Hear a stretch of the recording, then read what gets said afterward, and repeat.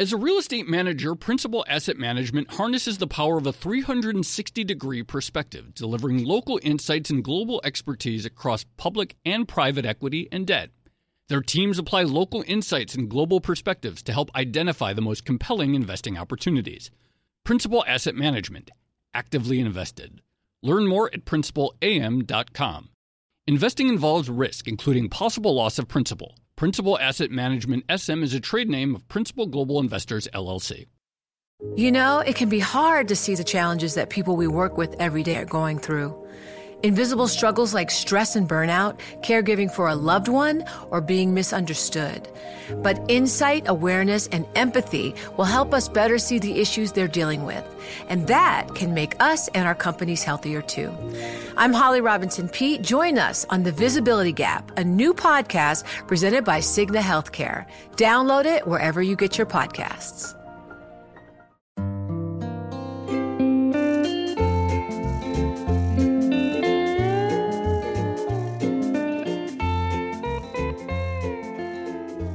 Hello and welcome to another episode of the Odd Lots podcast. I'm Tracy Alloway. And I'm Joe Weisenthal.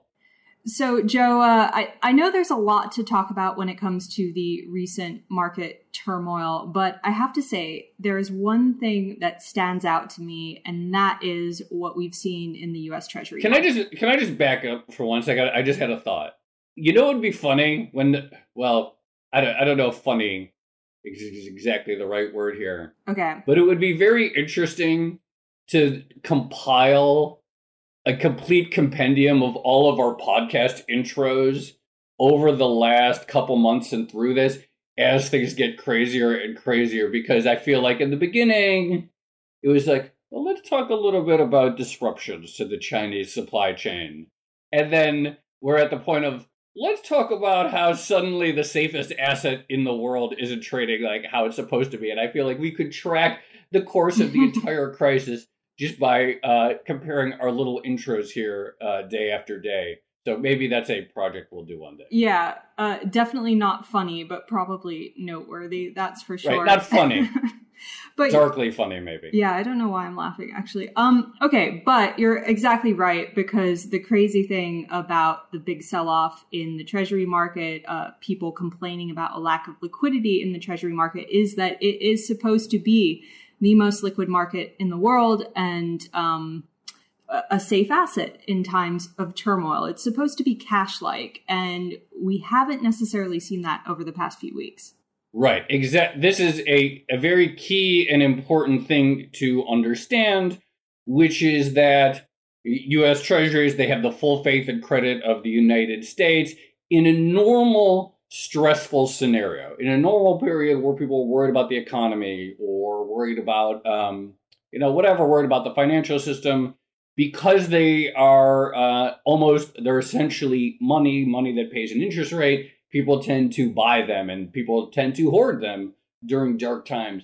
But what we've seen in recent weeks is such an extreme dislocation and such extreme anxiety that even an asset that's arguably the safest asset in the world, U.S. Treasuries, has at times been gotten sold. Yeah. Even at times it's perceived as not being safe enough.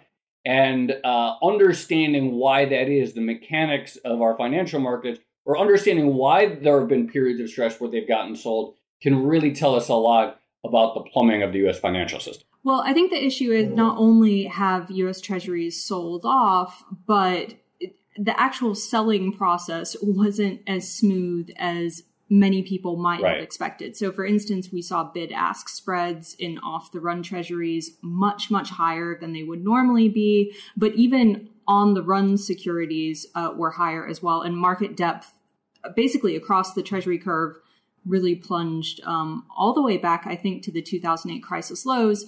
And as we've discussed on previous episodes, the thing about U.S. Treasuries is they're basically the funding market for everything in the global financial system.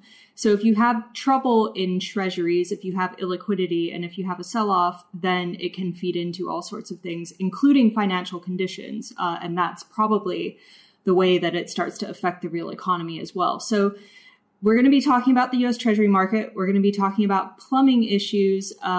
But the thing to keep in mind is that all of this really impacts the pain now being felt across Main Street. And I just want to, as we have to do these days, we used to have to do it so much, but we always have to have this caveat in the beginning of every episode where we point out the exact date that we're recording this, because again, things can change so much by the time recording has happened. So the time people listen to it, we were recording this on Tuesday, March 24th. And I also want to just point out, the Fed has already done a number of things to ease some of this tension a little bit. So we'll talk a little bit more about what the breakdown was, what the Fed has already done to relieve some of these tensions we're seeing in the Treasury market, in the funding market, and of course, whether it's enough and what that tells us about how the system works. But just again, whenever you're listening to this, Tuesday, March 24th, 9 a.m. Eastern time is when we're recording this. It's kind of worrying that we have to provide the hour nowadays as well. Yeah, exactly right. Okay, well, without further ado, we're going to talk to someone who has been on top of a lot of the troubles in the Treasury market for some time. He's someone whose research I've been following closely for years now, and I have to say he's really come out on top in the recent volatility. His stuff has been excellent, and lots of people are reading it. Josh Younger is a strategist over at JP Morgan. Thanks so much for coming on, Josh. Thanks for having me. Josh, I just want to, for listeners, before we get started, I want to point out several people have suggested in the past that we should have you on. So I'm really excited about this. And of course, your name came up in one of our best episodes that we did with Brad Setzer, where we talked about the Taiwanese life insurers and how they were hedging their currency risk. You mentioned that you were one of the best on this. So you are definitely a sort of a long-time high wish list guest for us and for a lot of our listeners. So really appreciate it. Yeah, no, I'm excited to be on. I'm a fan of the show, so it's always great to participate. All right. Awesome. So, Josh, just to begin with, I want to start out with the troubles that we've seen in the Treasury market. So I spoke a little bit about the liquidity issues, but I wondered if we could maybe zoom in on one thing in particular, which was this notion of levered U.S. Treasury trade. So one thing that happened recently in the market sell-off was that we suddenly got a big difference between futures contracts for U.S. Treasuries and the cash U.S. Treasuries. Can you explain exactly why that happened?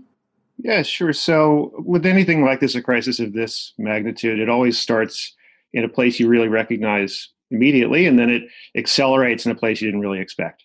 And so back in 2008, that was the subprime mortgage market was the accelerant. And in this case, the accelerant turned out to be not a risky asset, not credit markets, but like you mentioned earlier, risk-free assets, things with no credit risk, treasury bonds. And so the question is sort of why was this divergence that you mentioned really important, and where did it come from? So the initial phase of this was really a shift in fundamentals. So any economist will tell you that long-term interest rates should have a lot to do with long-term potential growth and to some extent a flight to quality. And as the COVID-19 outbreak accelerated, there was a real shift in expectations. This is real fundamentals here. Growth expectations came down. The set of risks around those growth expectations increased. And so there was a natural flight to quality, and interest rates naturally go lower, especially as the Fed starts to cut rates. So the question is, how can you access the market? Like, how effectively can you access the market? And treasuries have usually been this highly liquid, cash-like asset that trades at very tight bid-to-ask, very low transaction costs. The issue arose really from initially the velocity of this move, because expectations were changing so rapidly that you had two things happen. The first is it's just very hard to be the buyer to the sellers and the seller to the buyers if prices are moving around all over the place every day. It's just a very difficult exercise. And so that means your willingness to participate in those transactions is a little less. That's particularly true of high frequency traders who are really trying to monetize the very small difference between the bid and the ask price. And when things are highly volatile, there's this risk that a bunch of orders you had outstanding that you thought weren't necessarily going to get hit end up getting hit because the price just moves rapidly. And so high frequency traders are something like 80% of liquidity in the treasury market. And that dropped to 30 or 40% at times when prices were moving around that violently. In that kind of environment, really there's a flight to liquidity among products. So we think of this as liquidity tiering. And if I need quick access at low transaction cost, futures are the best outlet for that. Just go to the exchange. Treasury futures are going to be the tightest bid-ask, the lowest transaction cost, the largest size, the biggest group of participants, mostly because they don't require a balance sheet and they're traded on an exchange, so they're pretty transparent in their pricing. And so because rates were moving lower, lower yields, higher prices, the futures led that move, and they started to diverge a bit from the bonds into which you can deliver the futures contract. So you think of a Treasury futures contract, it's just like an oil contract. You have an agreement to sell at some future date, which gives you economic exposure to the price of that thing. And in the case of Treasuries, you have a bond that's part of a deliverable basket. And at the expiry of the future, I give the bond to whoever I sold the future to. So in principle, those things should be really tightly correlated, just simply because I could hold the futures contract to expiry and deliver the bond. So I have like a guaranteed buyer for my bond. But over the course of that period before expiry, you can get these sharp discrepancies. And in this case, because of the liquidity value of that futures contract, they started to richen relative to the cash bonds. That could have been contained. That's happened in the past. That's pretty common, actually. There's sort of an old adage in Treasury trading that if you don't know why prices are moving, you just say it's futures led, because that's the sort of most opaque part of the market. So when prices are going down, futures prices tend to go down more. And when prices are going up, futures prices tend to go up more.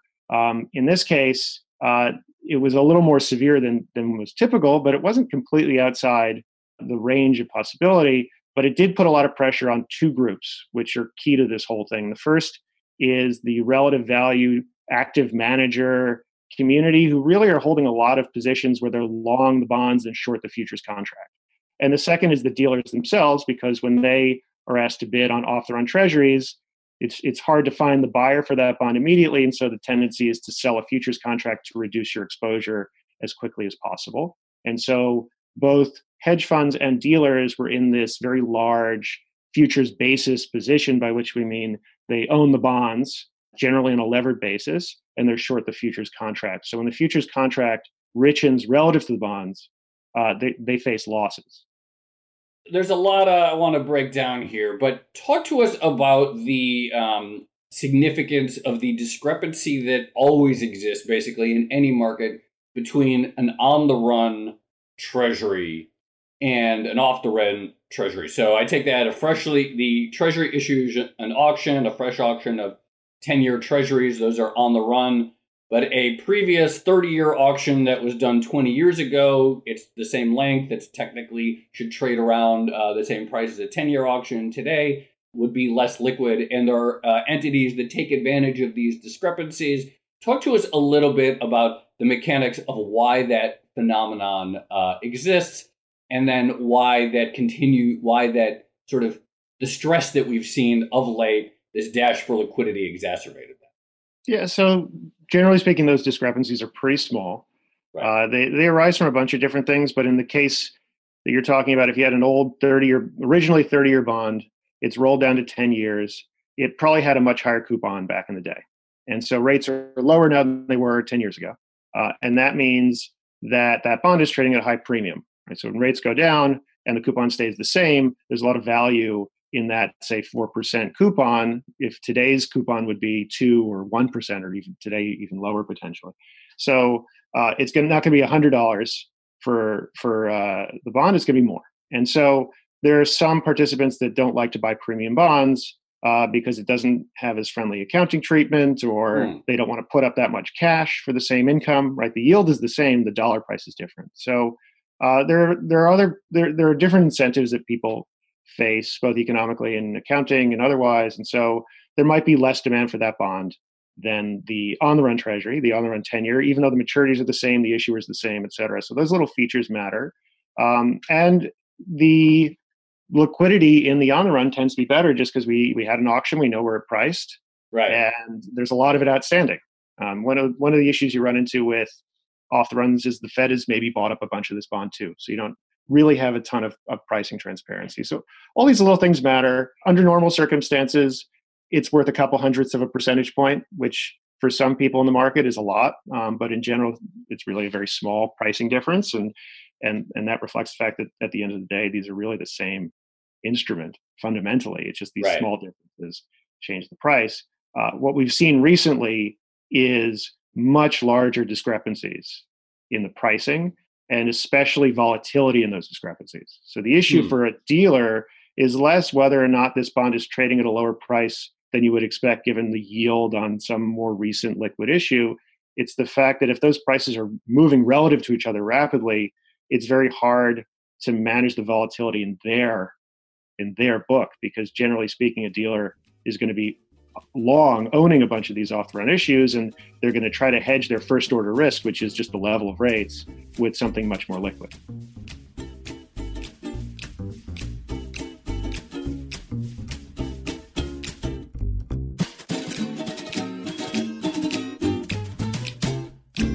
As a leading real estate manager, Principal Asset Management harnesses the power of a 360-degree perspective, delivering local insights and global expertise across public and private equity and debt. Our experienced teams are uniquely positioned to uncover compelling opportunities in today's market, giving our clients an exclusive advantage. Principal Asset Management actively invested. Learn more at principalam.com. Investing involves risk, including possible loss of principal. Principal Asset Management SM is a trade name of Principal Global Investors, LLC.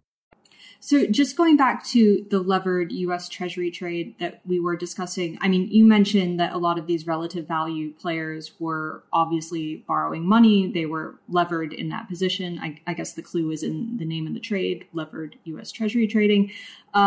And you also mentioned the dealers being less able to intermediate some of those trades. Can you talk about the relationship between hedge funds and dealers and where the repo market actually comes into this? Yeah, totally. So the repo market comes in simply because these price discrepancies are very small. So if you want to make a certain amount of money, you have to take out loans. You need to lever it up. And so that was generally the case. That's been the case for a very long time. There's a couple of big differences now, and it arises from the interaction of markets and regulatory changes and the way that banks have been incentivized to manage their own balance sheets. So one of the big lessons of the crisis in 2008 was clearly too big to fail as a problem.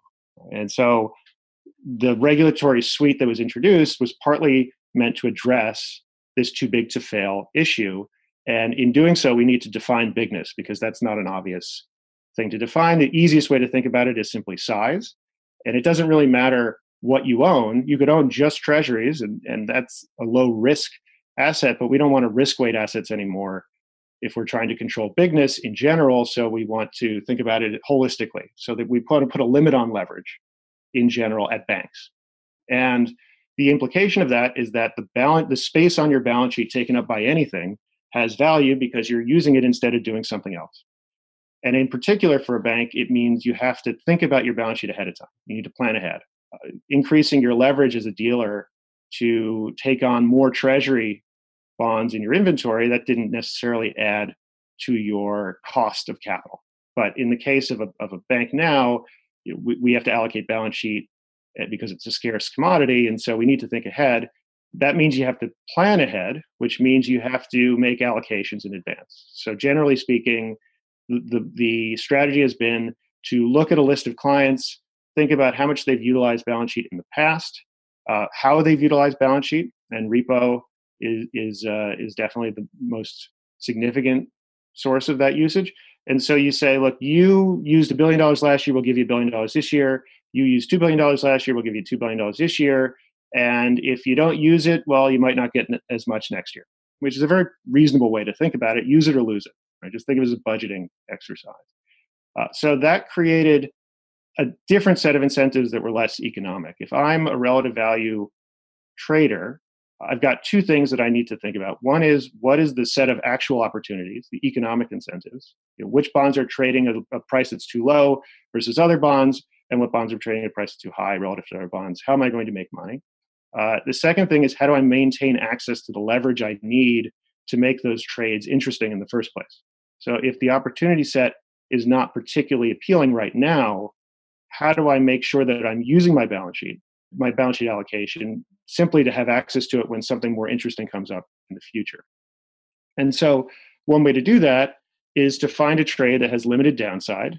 It's almost an arbitrage, if not a zero limited downside position. It uses a lot of balance sheet, and it's something I'm familiar with in general. And so that's where this futures basis position comes in, because it is balance sheet intensive. So I'm going to buy a bond, I'm going to lever it with repo, and then I'm going to sell the future against it. And the way I think about it, worst case scenario, I'll just give the bond to whoever bought the future from me at expiry. So I have limited downside, and I've taken up that allocation.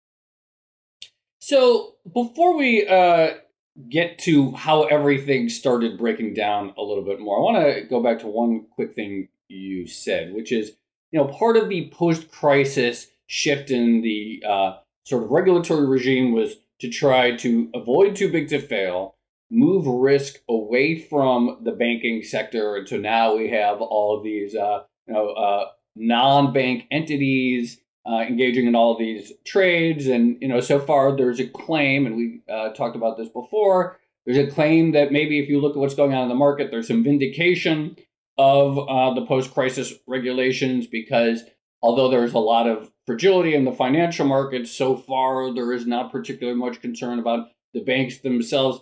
Why does it make sense, just for my own edification, why does it make sense to count risk-free assets, treasuries, against any entity's balance sheet when evaluating size? Does that make sense? Yeah, so just being bigger makes you more complicated if you've got big issues. So in the case of Lehman, a lot of the disruptions that were caused by the bankruptcy were not necessarily just their credit portfolio. It was unwinding the whole institution. So they had a very large swap book that was mostly collateralized with stuff like treasuries and cash. And that was such a large position to move to somebody else. I mean, you have to find someone else to take the other side of those trades. That's a very complicated exercise. This is why when you look at things like global systemically important banking scores, which are used to evaluate capital surcharges and other things, basically an assessment of cost to being big to society. It's not just size; it's also complexity. So if I'm relatively small but highly complex, and that's Lehman was another great example of that. It was not the biggest bank in the world by any measure, but it was highly complex. That creates issues as well for markets in the event of a disorderly unwind. So it's both size and complexity. Yeah, it's all these different components of bigness, which is why I'm sort of not calling it size. I'm calling it bigness, because bigness takes on many forms, and one of them is simply the size of the institution. The other is the risk they take, just like back in the day. And there's other things like my reliance on short-term wholesale funding, my complexity, the level of exposure to things like exotic derivatives, things like that, which can be very disruptive if things go bad. Okay, so we've sort of touched on the levered U.S. Treasury trade and what was happening there, but describe for us just how badly things actually went in the U.S. Treasury market over the past few weeks.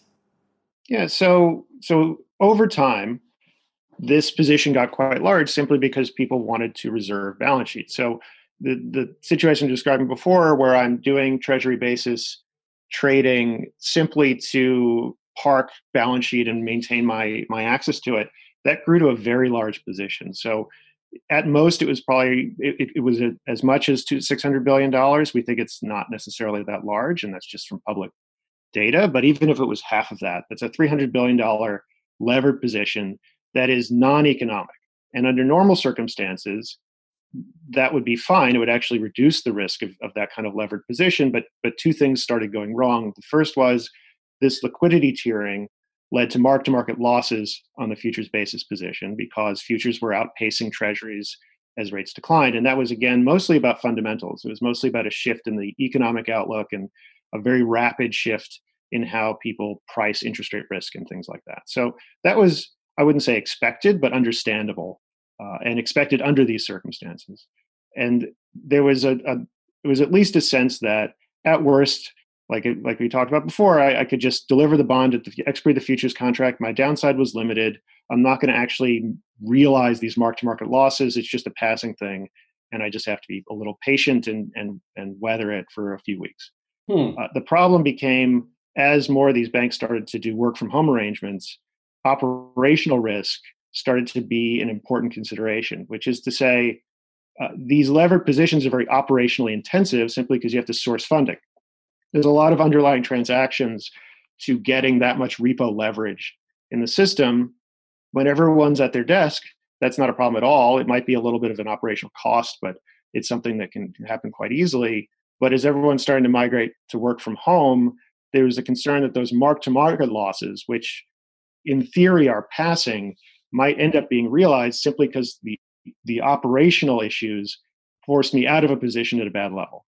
And that became a risk to manage, not because it was necessarily happening, because if I think it might happen, I might want to reduce my exposure, especially if it's not an economically driven position in the first place. And B, and this is a financial markets thing that happens a lot, I might be worried that the next guy thinks it might happen, so I want to be there first. So the perception that operational risk was important, and to me and potentially to others, caused a little bit of an acceleration in that process at precisely the wrong time, because that was when dealers were already using most of their balance sheets for the activity that already occurred, and all of a sudden you'd have an influx of selling from these highly levered positions. The important thing here is, if you take even small losses on a futures basis position, most of them are levered 50 to 1. So you could end up eating through capital pretty quickly. And so there was an added incentive to reduce exposure to that. That involves the sale of bonds to dealers who are now taking up even more balance sheet. And that created a bit of a vicious cycle that infected other areas of the treasury market and caused market depth to plummet even more. So just to press on this idea of operational risk, because clearly it was on a lot of people's minds. And I actually wrote a little bit about this at the time based on your research. And one of the pushbacks I got from some readers was that operational risk wasn't really a thing in the financial system because banks all did, exercises and stress tests, and they were all supposed to be able to work remotely from home, and it just wasn't as big an issue as some people were making it out to be. What would you say in response to that criticism? So it may not end up being a significant risk. It's more about the perception of those risks and the willingness of particularly a levered position that's already taken losses to rely on those operational issues. So I guess the way I would think about it is, if the perception is that this might be a problem, and I totally agree that stress testing is an important part of this, that planning for these types of scenarios is a big part of it. Banks are much better capitalized than they used to be. They have many more people in the operational positions. They're much more efficient in doing so. And in principle, they had plans for work from home. But if it all goes according to plan, then it's no problem and business as usual. Or close to it, if it goes wrong, I have a much bigger problem, especially because at best, I'm not even looking to make money on these trades. So I'm trying to maintain access to balance sheet. I'm not necessarily trying to put on a large directional position. So the upside is limited or zero, and the downside becomes very large. So I'm totally fascinated by this. So obviously, from a just sort of pure abstract markets perspective, what we know that over the last several weeks has been this historic attempt to grab cash or grab liquidity in any scenario. And we see this from individuals, we see this from companies, we see it from companies drawing down revolving credit lines. We know it exists. People we've talked to say they've never really seen anything like this. So that accelerates selling, that blows out some of these trades because, okay, it's not time to, we need to sell treasuries, we need to get liquid assets. Talk to us a little bit more about the specific operational concerns, because I don't think many people understand this at all. And I know Tracy just asked you about this and you mentioned it. But when you say that just from an operational standpoint, executing these trades, obtaining the liquidity you need to hold on to the trade until they become profitable is necessary. Just talk to what does that involve? What's that like? What makes it operationally intensive to hold on to the trade? Yeah, so really, it's because a lot of this funding tends to be overnight. So repo markets are very strongly skewed towards overnight funding. Part of that is because it's easier for banks to do overnight funding. It's harder to have funding that's locked over statement dates and things like that when all of these regulatory charges are assessed. And so if you keep the funding you offer as a lender overnight, you have a lot more flexibility going forward. And that means that the client side is going to be pushed in the same direction. That's the accommodation that's made. The problem is to roll your trades overnight, you have to do no trade every day. And there's a risk that there's no one on the other side of the phone.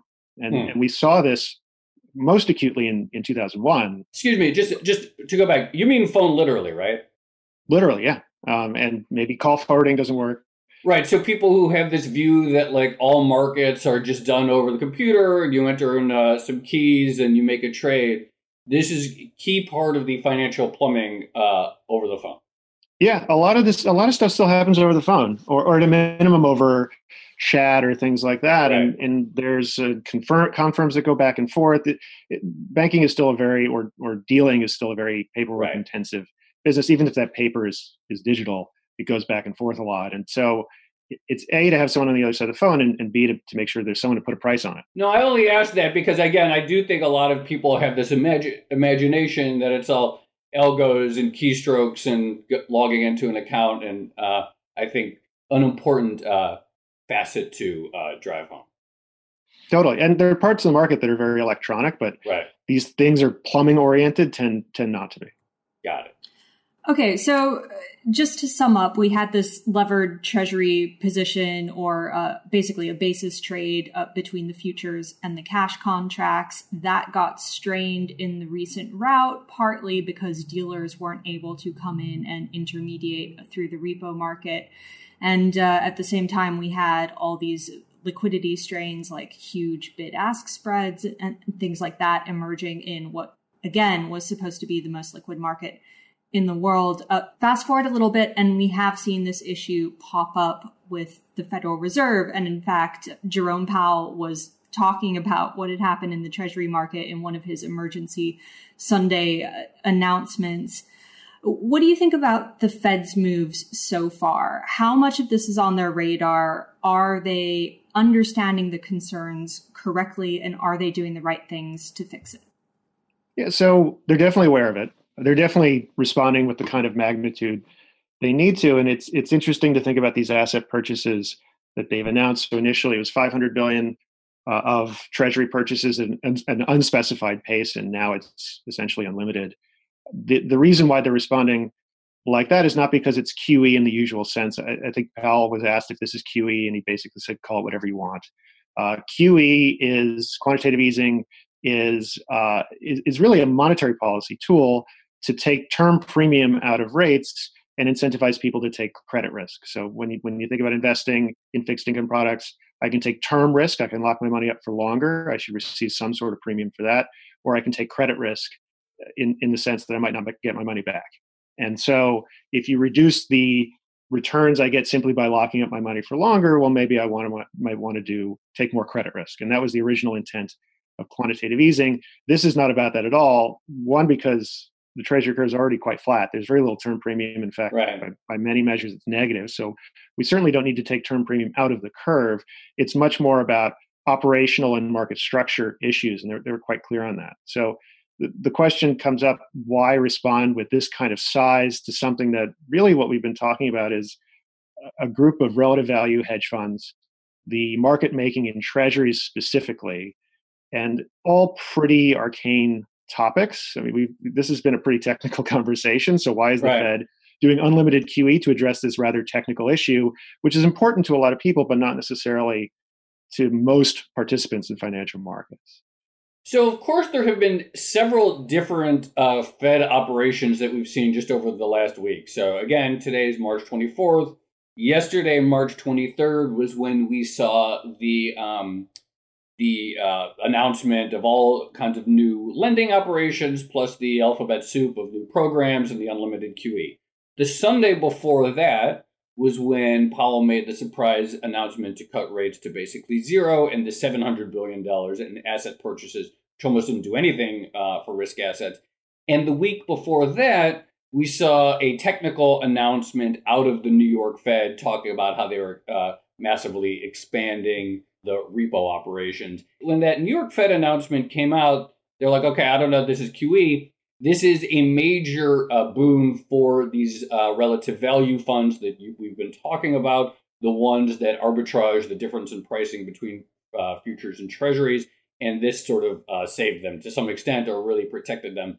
And what I'm wondering is, do we need them? Like, are they essential to the way the financial system works, that we need entities out there levering themselves 50-1 to take advantage of minor price discrepancies between off-the-run treasuries and futures?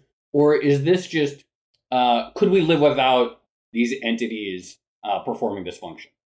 We certainly need somebody to police these relationships, but the moment is less about what we need in the financial system and more about what we don't need, which is a disorderly and rapid unwind of these positions. So what the Fed is doing is they're putting up fire brakes, and they're saying, I want to isolate this issue to a certain segment of the market, and I really want to prevent delevering in one sector from turning into delevering in other sectors, in particular, delevering the banking system more broadly. So the risk was that the pace and ferocity of this unwind took up so much dealer balance sheet that they were unable to intermediate other markets as well. And so you started seeing issues in credit markets, particularly in short-term credit markets.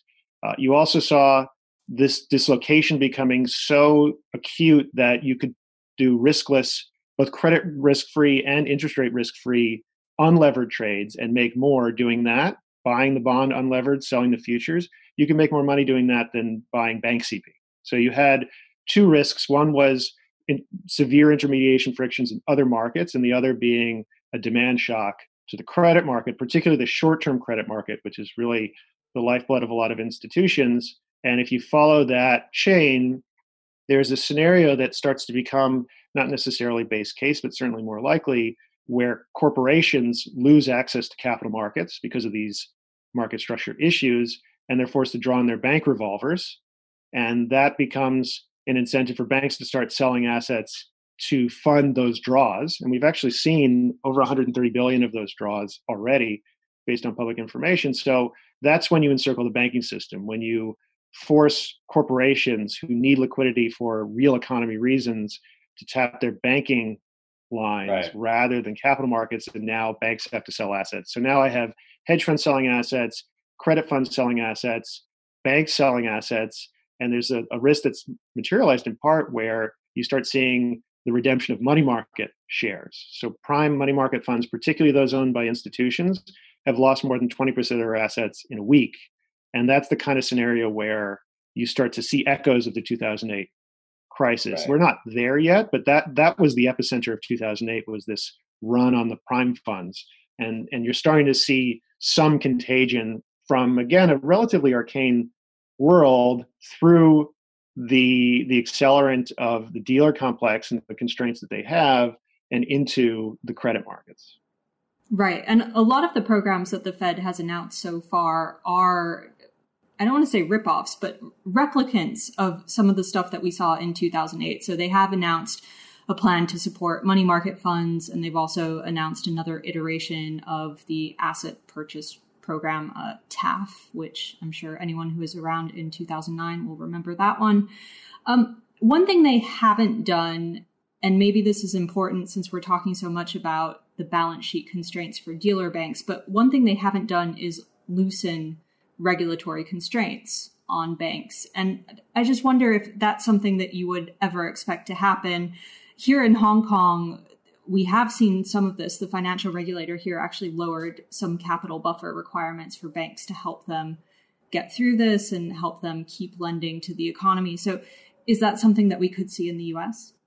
It's possible. They've taken they've floated two approaches to this. This is kind of the supervisory angle. When we think about Fed intervention, there's direct intervention in markets through open market operations. That's the purchase program that you described, and also offering repo at a below market price. There's facilities that are temporary emergency facilities, like the commercial paper funding facility and the various other acronyms that I won't do a laundry list of that right now, but lots of 2008 vintage type stuff, which are really about providing a buyer of last resort for various assets, at least on a temporary basis. And then you also have these supervisory solutions, which are to say, we need to change the incentives and the costs that we assess banks to enable them to perform their function more efficiently, particularly under these circumstances. So in that statement, I don't even remember what it was at this point, but there was floated the idea that we need to reassess capital and liquidity requirements, and they dropped required reserves to zero and things like that. So it's certainly under consideration. It's a lot easier to intervene in markets than it is to change bank regulations, simply because regulations create all kinds of different incentives. And in principle, you could pretty rapidly change that incentive structure, but you want to be careful about it in a couple of ways. The first is one of the things they mentioned was reducing liquidity requirements. So banks, as a consequence of this liquidity coverage ratio rule, are required to hold high quality liquid assets in a certain amount to cover potential outflows. So what the regulators do is they say, this kind of liability has this kind of run risk, and this kind of liability has this kind of run risk. And we go through the bank balance sheet on the liability side, and we say, you need to be able to cover your 30-day stressed outflows with what we deem to be high quality liquid assets, which are functionally just treasuries and cash for the most part. So in principle, what they could say is to banks, you can just hold less of those liquid assets. We kind of told you to hold liquidity for precisely this situation, right? You're facing a demand for cash. You have high quality liquid assets that you're supposed to be able to monetize at a reasonable cost. And so why don't you just sell those assets and fund whatever draws on your cash you need? That was the point of this thing in the first place. The issue is this particular crisis is localized to the high quality liquid asset market. So large scale sales of high quality liquid assets, particularly treasuries, to fund draws on credit facilities are just going to make the problem worse. So that's not necessarily the right supervisory solution. The other thing you could do is you could say, well, remember when we said all assets count towards your leverage? Well, now cash and treasuries don't.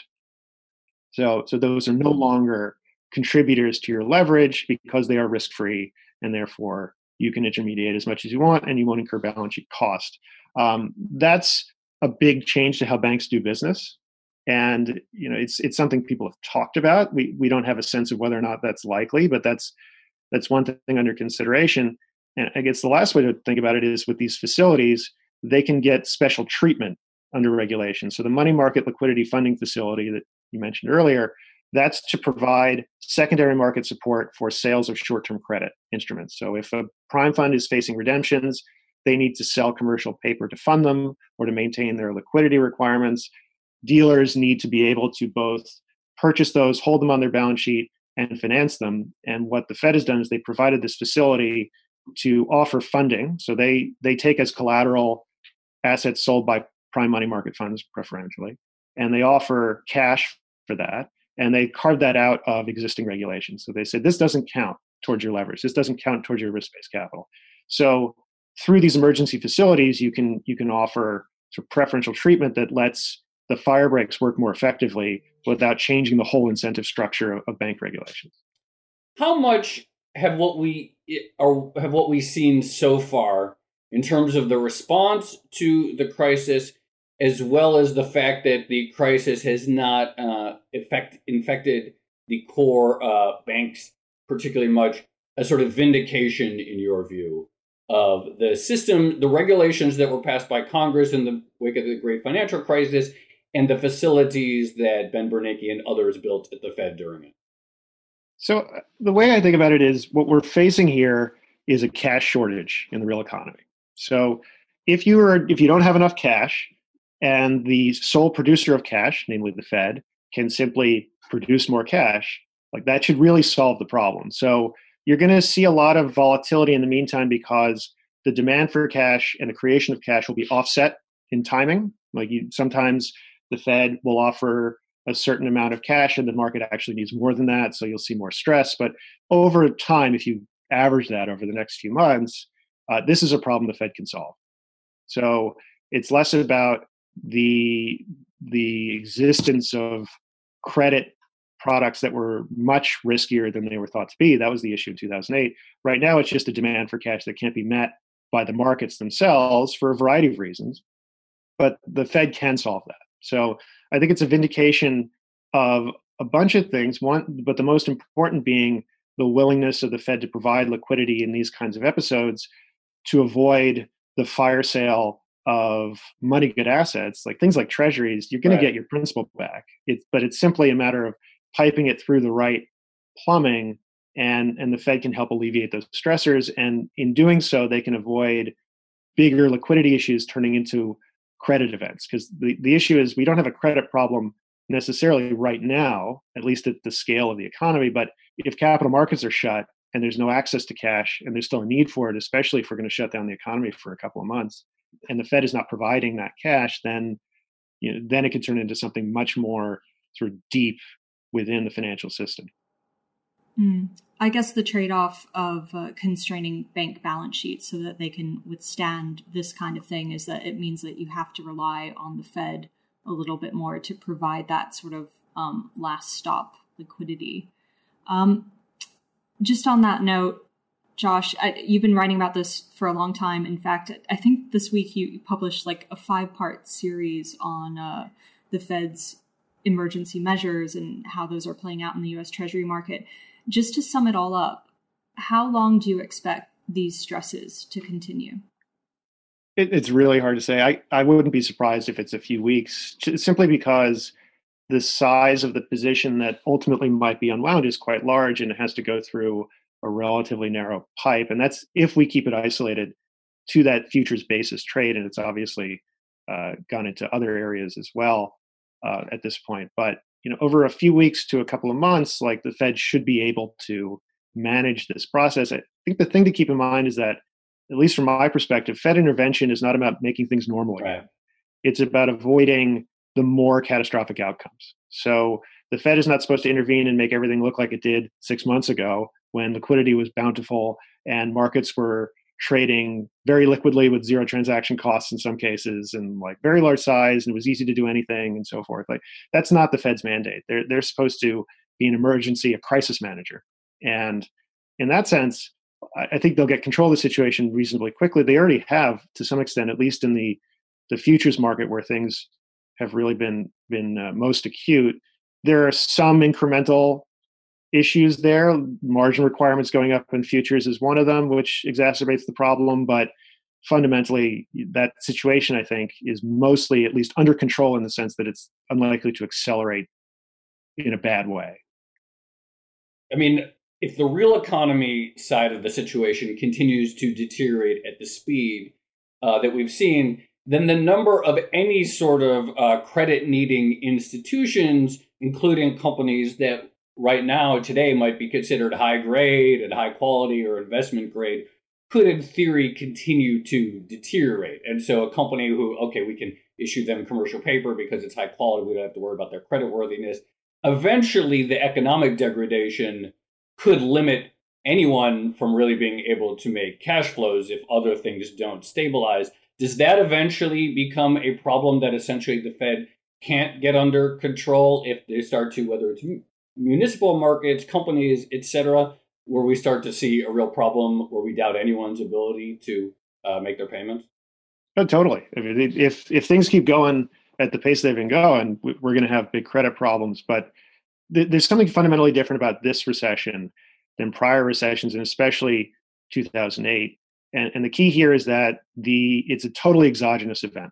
So this is not about companies that appear to be viable enterprises that were actually inviable, and we just didn't realize it, and it's not actually a reasonable business model, and those companies have to go. It's creative destruction. It's just happening too quickly.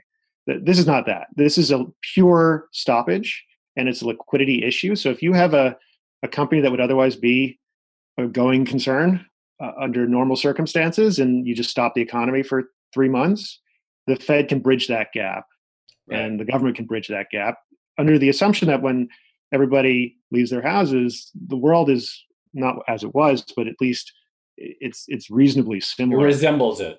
Yeah. And so if that's the case, it's really literally a liquidity issue. And that's precisely the kind of thing the Fed can solve. If the interventions are structured in a way that doesn't necessarily solve the core problem, or are otherwise too small or delayed, you could end up with real credit problems as liquidity becomes credit stress. The Fed has clearly shown a couple of things. One is they're willing to act in size at a minimum. When you have open-ended purchase operations, they're going to buy more than $600 billion worth of treasuries this week. So this is a massive pace of intervention. There's $5 trillion of liquidity through repo operations. They're talking about a small business lending facility that could reach $4 trillion. Like they're talking about really big numbers. So I don't think size is an issue here. The structuring of these programs is something they've been quite dynamic about. So the commercial paper funding facility announced last week, price was too high. They brought it down this week. They went from 200 over OIS rates or 200 over Fed funds to 100, 110 over. So they're willing to adjust the scope and the pricing of these programs to make sure they're effective, and they're willing to roll out new things. And this money market liquidity funding facility was a new thing. So it resembled something else, but it still was a new thing. So as long as they are being creative and being big and being timely, it should be something that can be kept under control. The risk is always that the longer term economic consequences of an event of this magnitude are very hard to have a sense of. We don't have a lot of examples of that. No. Josh, that was an absolutely fascinating conversation. We really appreciate both your research and you coming on to have this conversation. Finally, we were able to have you. So thank you so much. Yeah, no, it's been fun. All right. Thanks, Josh.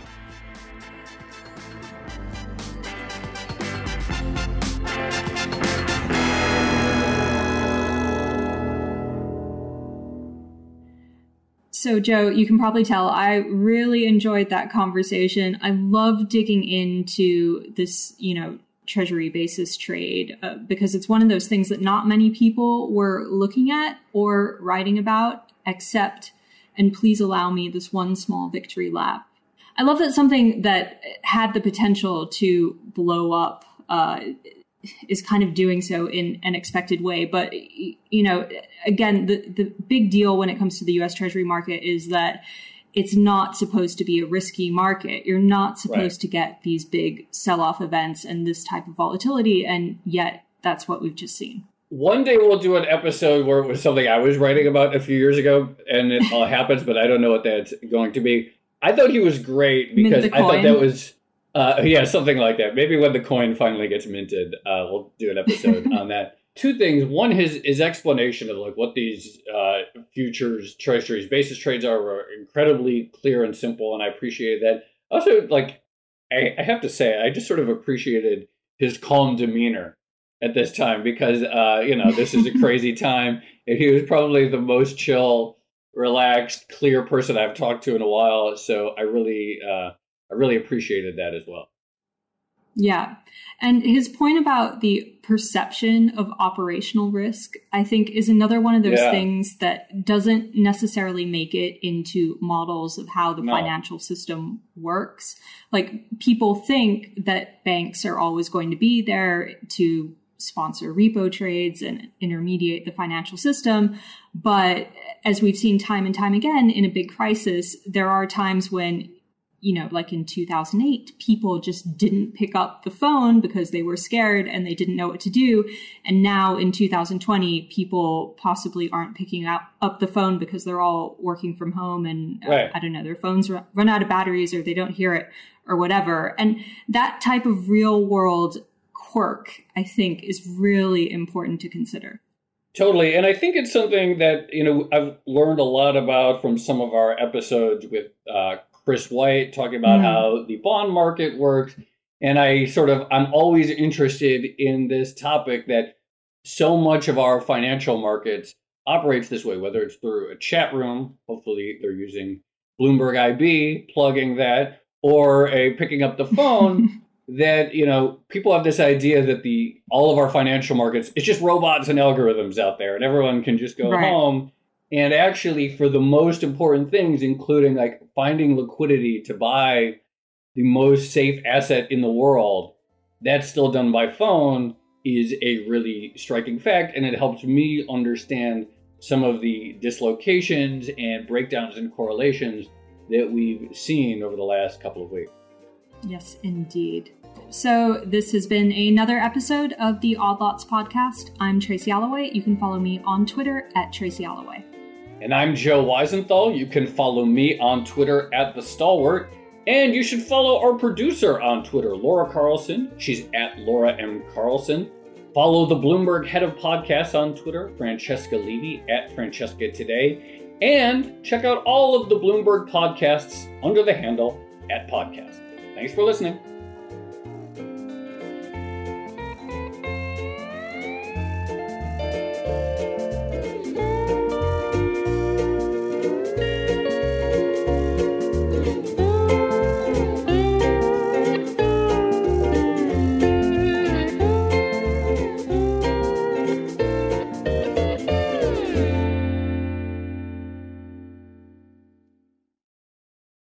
Take your business further with the smart and flexible American Express Business Gold Card. It's packed with benefits to help unlock more value from your business purchases. That's the powerful backing of American Express. Learn more at americanexpress.com/businessgoldcard. Hey there, it's Joe Weisenthal. And Tracy Alloway. And we are the co-hosts of the Odd Lots podcast. And we want to tell you about a new podcast here at Bloomberg we're really excited about. Money Stuff, the podcast. That's right. Friend of the pod, Matt Levine, is teaming up with our other friend and Bloomberg TV host, Katie Greifeld, to bring the Money Stuff newsletter to life. Every Friday, Matt and Katie will dive into all the Wall Street finance and other things that make Matt's newsletter such a hit. You can listen to Money Stuff, the podcast on Apple Podcasts, Spotify, or wherever you get your podcasts.